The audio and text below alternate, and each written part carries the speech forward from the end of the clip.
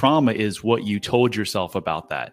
So if you're suffering, you are not living in the truth.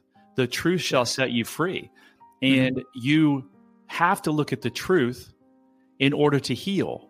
And I believe you've got to move through the pain to get to the freedom. You've got to move through the truth of the pain. Sometimes it's painful. And that's why we both know people who aren't willing to change because they don't want to. I've had friends that are like, I don't want to address my pain. Short Cast Club.